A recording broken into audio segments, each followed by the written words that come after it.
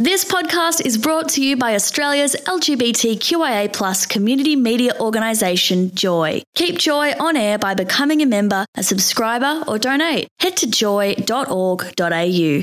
Joy, a diverse sound for a diverse community.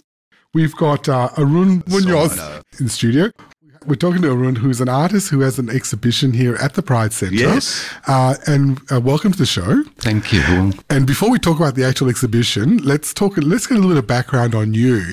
Now, we'd like to get a bit of feel for where you're from. So how did you get started in and how did arts? you end up here in Australia? Well, that was 46, nearly 47 years ago. Okay. So I migrated with my parents. From where? From Chile, originally. And so artistically I was always wanting to do things like that, but Chile had very different plans for me. I was supposed to be straight, get married and do all those things. Yeah. Being queer and all that. The moment I left home, my parents went, okay, bugger off. And I went, yep, great. So I was able to actually follow what I wanted to do, took full responsibility for my future. I thought, okay, I'll do it. And how did you find when you came here, because that was a long time ago, like the freedom side, was it there? Or were we still, like being a bit closeted per se? I suppose coming from Chile, it was and still is, unfortunately, extremely homophobic country. Here was haven. Although when I first came, I had to pretend that I was straight. Kids at school would say, oh, you're a poof. I knew what it meant, but I didn't know what it meant. So it was always that game. But then when I came out at 19, I fell into the right hands. I met wonderful people. Brilliant. My first partner. And I told my mum, I'm gay, and that's it. That was it. So after that, everything just sort of fell into place. I'm not going to say everything was rosy, because compared to now, we've got so much more freedom and acceptance, and the community's grown. Those days we were still a little bit segregated. And a dancer? What's this all about?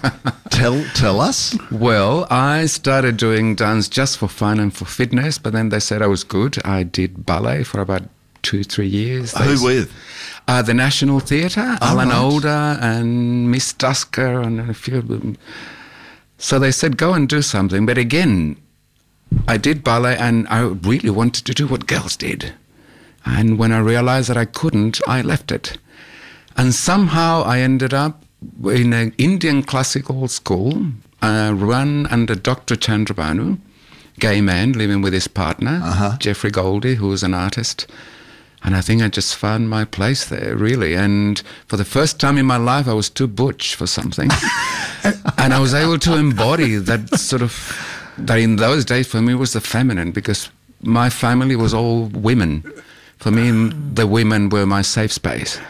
And sorry, just going back a little bit to the Indian dancing, are we talking like traditional Indian Traditional. dancing? I studied and I graduated. I was the first male dancer to perform a graduation ceremony called Arangetram here in Australia. But hold on, you're from Chile, Yes. Indian dancing. Why wouldn't it be an Indian man? Why somebody from Chile? Why not? I was in love with it. I think coming here, also my first job was with the Festival of All Nations. So I used to organize, I was stage manager, organizing things, and I got to see dance from everywhere in the world. Wow. And they were all local dance practices here from Melbourne. Right. And there were massive shows. So one day I saw a dancer from Bali that I nearly died after that. Then I thought, okay, I can't do Balinese dance, but Indian, why not? So I started for fun. Yeah.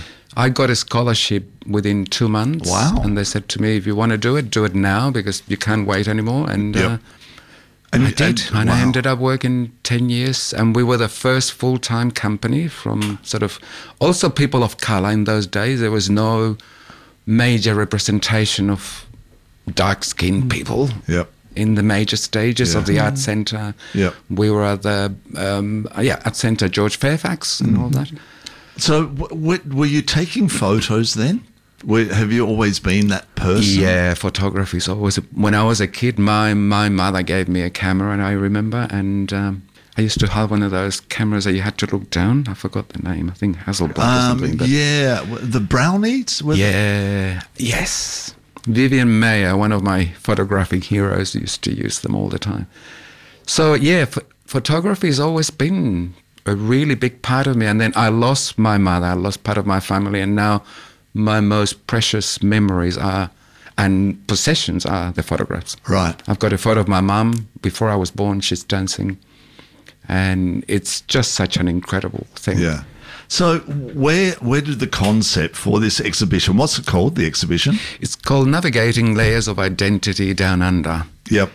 I was approached by LARC. And who's LARC? LARC is a Latin American and Hispanic rainbow community. So they approached me in 2019. They wanted to do a project of documenting the first group that actually belonged to the organization. Somebody walked out, apparently. We had zero budget, so it was a complete act of love, and they had an office space where I could photograph people if I wanted to. And I immediately said yes. I loved portraiture, which was one of my folio. I did portraiture and performing arts. At uni or? No, I did it at Torrens University. Right. In those days was CATC Design School. Oh, yeah, yep. Fantastic place. And I did graphic design, and then second year I did photography. Right. And is that your profession now? Yeah. It is? Well, I've got three professions because coming back to Australia at 52, I realised that a lot of doors were closed for people over 50. And I still struggle to get any little job that then is given to a 20-year-old because I don't have experience. So I think, yeah, it was very hard, and it still is. Now I'm 64, and it's very difficult to get a job if you want to find a job in anything. But they keep on saying that, the door's always open. Bullshit. For... Ageism is thriving, and we don't talk about it enough. All right, so how many people are involved in this exhibition that's on the ground floor here at Victorian Pride Centre? How many photos? There's 22 photographs. Right, okay. Originally, this work was first shown at Ventana Festival. What? Ventana Festival. Where? In Frankston. Okay. In Frankston. Oh, yes. Yeah. In 2020, just before COVID. Right, okay. So there were 12 originally, and then this time, because we were invited by Pride and the space was much bigger, we decided to print all the photographs that we're taking. So it's 22 members. Where did you find the people? Because it's such a mixed bag, isn't it? Which is wonderful, because as you walk along Lookout, and you're taking on a real journey. People who are quite straight looking to people being very outrageous. Well, they're all LARC members, so the actual brief was to photograph the members of the group at that particular time. So everybody's got, a story from South America of migration. I think they're also recent migrations, if I'm not mistaken. Yeah. And there's stories there too, isn't yes, it? Absolutely. Yeah, under each photo. To me, that's a really important thing. Look, I had 15 minutes with each seater. I didn't know them, never met them before. Okay, because I was going to ask that. Because you get the feeling that you've got a real relationship with that. Obviously, you're a good photographer. One of my lecturers said I had a gifted eye, which I didn't trust then, but I'm beginning to trust after 10 years. I just click, and then I find something that needs to be alive, a true moment. To me, that's in the gaze. So my folio in portraiture was specifically about the gaze of the sitter, and then also inevitably my gaze. Yep. And I just like to capture a moment where it's almost alive, and then you can look at that image repeatedly. Yep. And that's when I think, okay, that's successful. I can. But how do you go with a lot of sitters? As I said, some people are very open, with what they've got on and their tattoos or whatever. And then there are people that can be a bit shy. How do you bring that person out of shyness when you're having a photo taken? Because I find that I can be a little bit shy, me of all people, can be a little bit shy in front of a camera. I think a conversation is always good. We established a little bit. I asked some questions while I was shooting, and then there was somebody there also helping me with questions. When you ask a question and somebody has a thought or a memory, then you have a certain feeling about it, and then I can capture that. in my photography. I go, yep, I do like that. I give some just very mild directions to people, not of what I want them to feel, but say, look here, raise your eyes a little bit more. Yep. And what do you think of this? And there's always an emotional reaction, and then I can just go, yep, this is what I want. Right. Some people were incredibly generous, and some of those here, the tattoo Ignacio, oh my God, he just said, oh, can I take my, oh yeah, whatever, boom.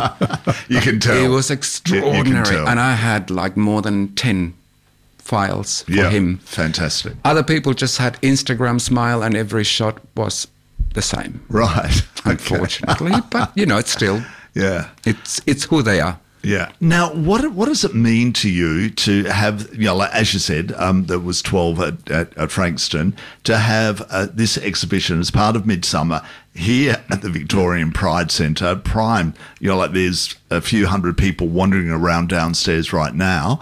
What does it mean to you? What does it do for you? I still can't actually believe it. I had a friend who was a curator at Port Phillip, and she said to me, I'm trying desperately to get Pride to look at your work because I'm trying to promote emerging artists to have exhibition there, but she had no luck.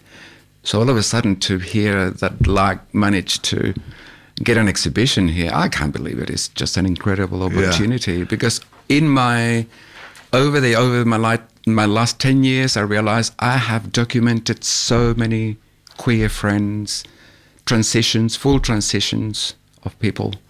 I work with an ocean of non-binaries and queer people as well. And I'm always asking them to come around and photograph. So I've got this incredible selection of 10 years of my experience here. And when does it actually launch? Have you had the launch yet? It's the 18th. The 18th? The 18th is the opening and launch. Okay. Now, let's talk about Lark as well. Is it Lark? Have I got it? Lark, yep. What is that organisation? Lark is a Latin. Oh, sorry. We should introduce yourself. Yes, my name is Jose Octavio. Yes, I am part of the Lark organization, and I am the curator of Arun's photograph exhibition. And Lark is a community. Stands for Latin American Hispanic Rainbow Community, and we empowers, inspires, and advocate and supports the LGBTQI plus people from Latin America and Hispanic background. And how long's it been going? It's been around for more than 5 years. Yeah. Right. So, okay. So is it like a social networking sort of group? Is it? Yes, it is a support social network. So we do a lot of events. Okay. And what does it mean? Yeah. Well, most of the people who have been photographed, are they going to be here on the 18th? Is that the idea? Yes. Yes, that's it. That will be very exciting if most of them are in the room as well as the invited guests. Yes, definitely. It will be great to have them as special guests. And also, it will be an amazing experience for the visitors because every one of the photographs are matched with a QR code that links you to a video with an interview of the subject of the participant. And the stories are so moving, are so powerful, so motivational that that you end up doing some introspection as an spectator. And think about your own journey. Even though you are not a migrant, or if you are a migrant, you think on your new reality. Yep. Fantastic. Well, it's beautiful photos, so congratulations. Thank you. And it's and they're quite big, aren't they? Each one is quite big, so you're not going to walk in and say, where are they? You'd notice them straight away on the wall. So it opens on the 18th, but it's up now. So anytime you walk into the Pride Centre, you see on the wall. When do they go up? It must have been Friday afternoon, did it? Yeah. Because I was here Friday night on air, and when I left here, it was already up. So yes, we did it on Friday. Magic Jose.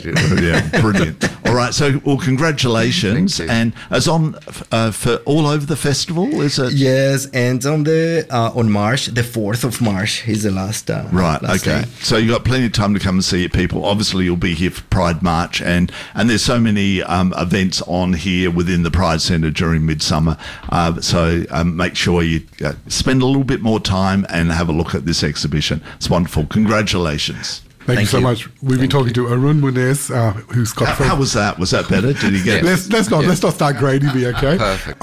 Who's got the photographic exhibition, and also Jose Octavio Ortiz, who's the curator of the exhibition here as well, here on Joy 94.9, Sunday Arts Magazine. Thanks for listening to another Joy podcast brought to you by Australia's LGBTQIA+ community media organisation, Joy. Help us keep Joy on air. Head to joy.org.au. Joy, a diverse sound for a diverse community.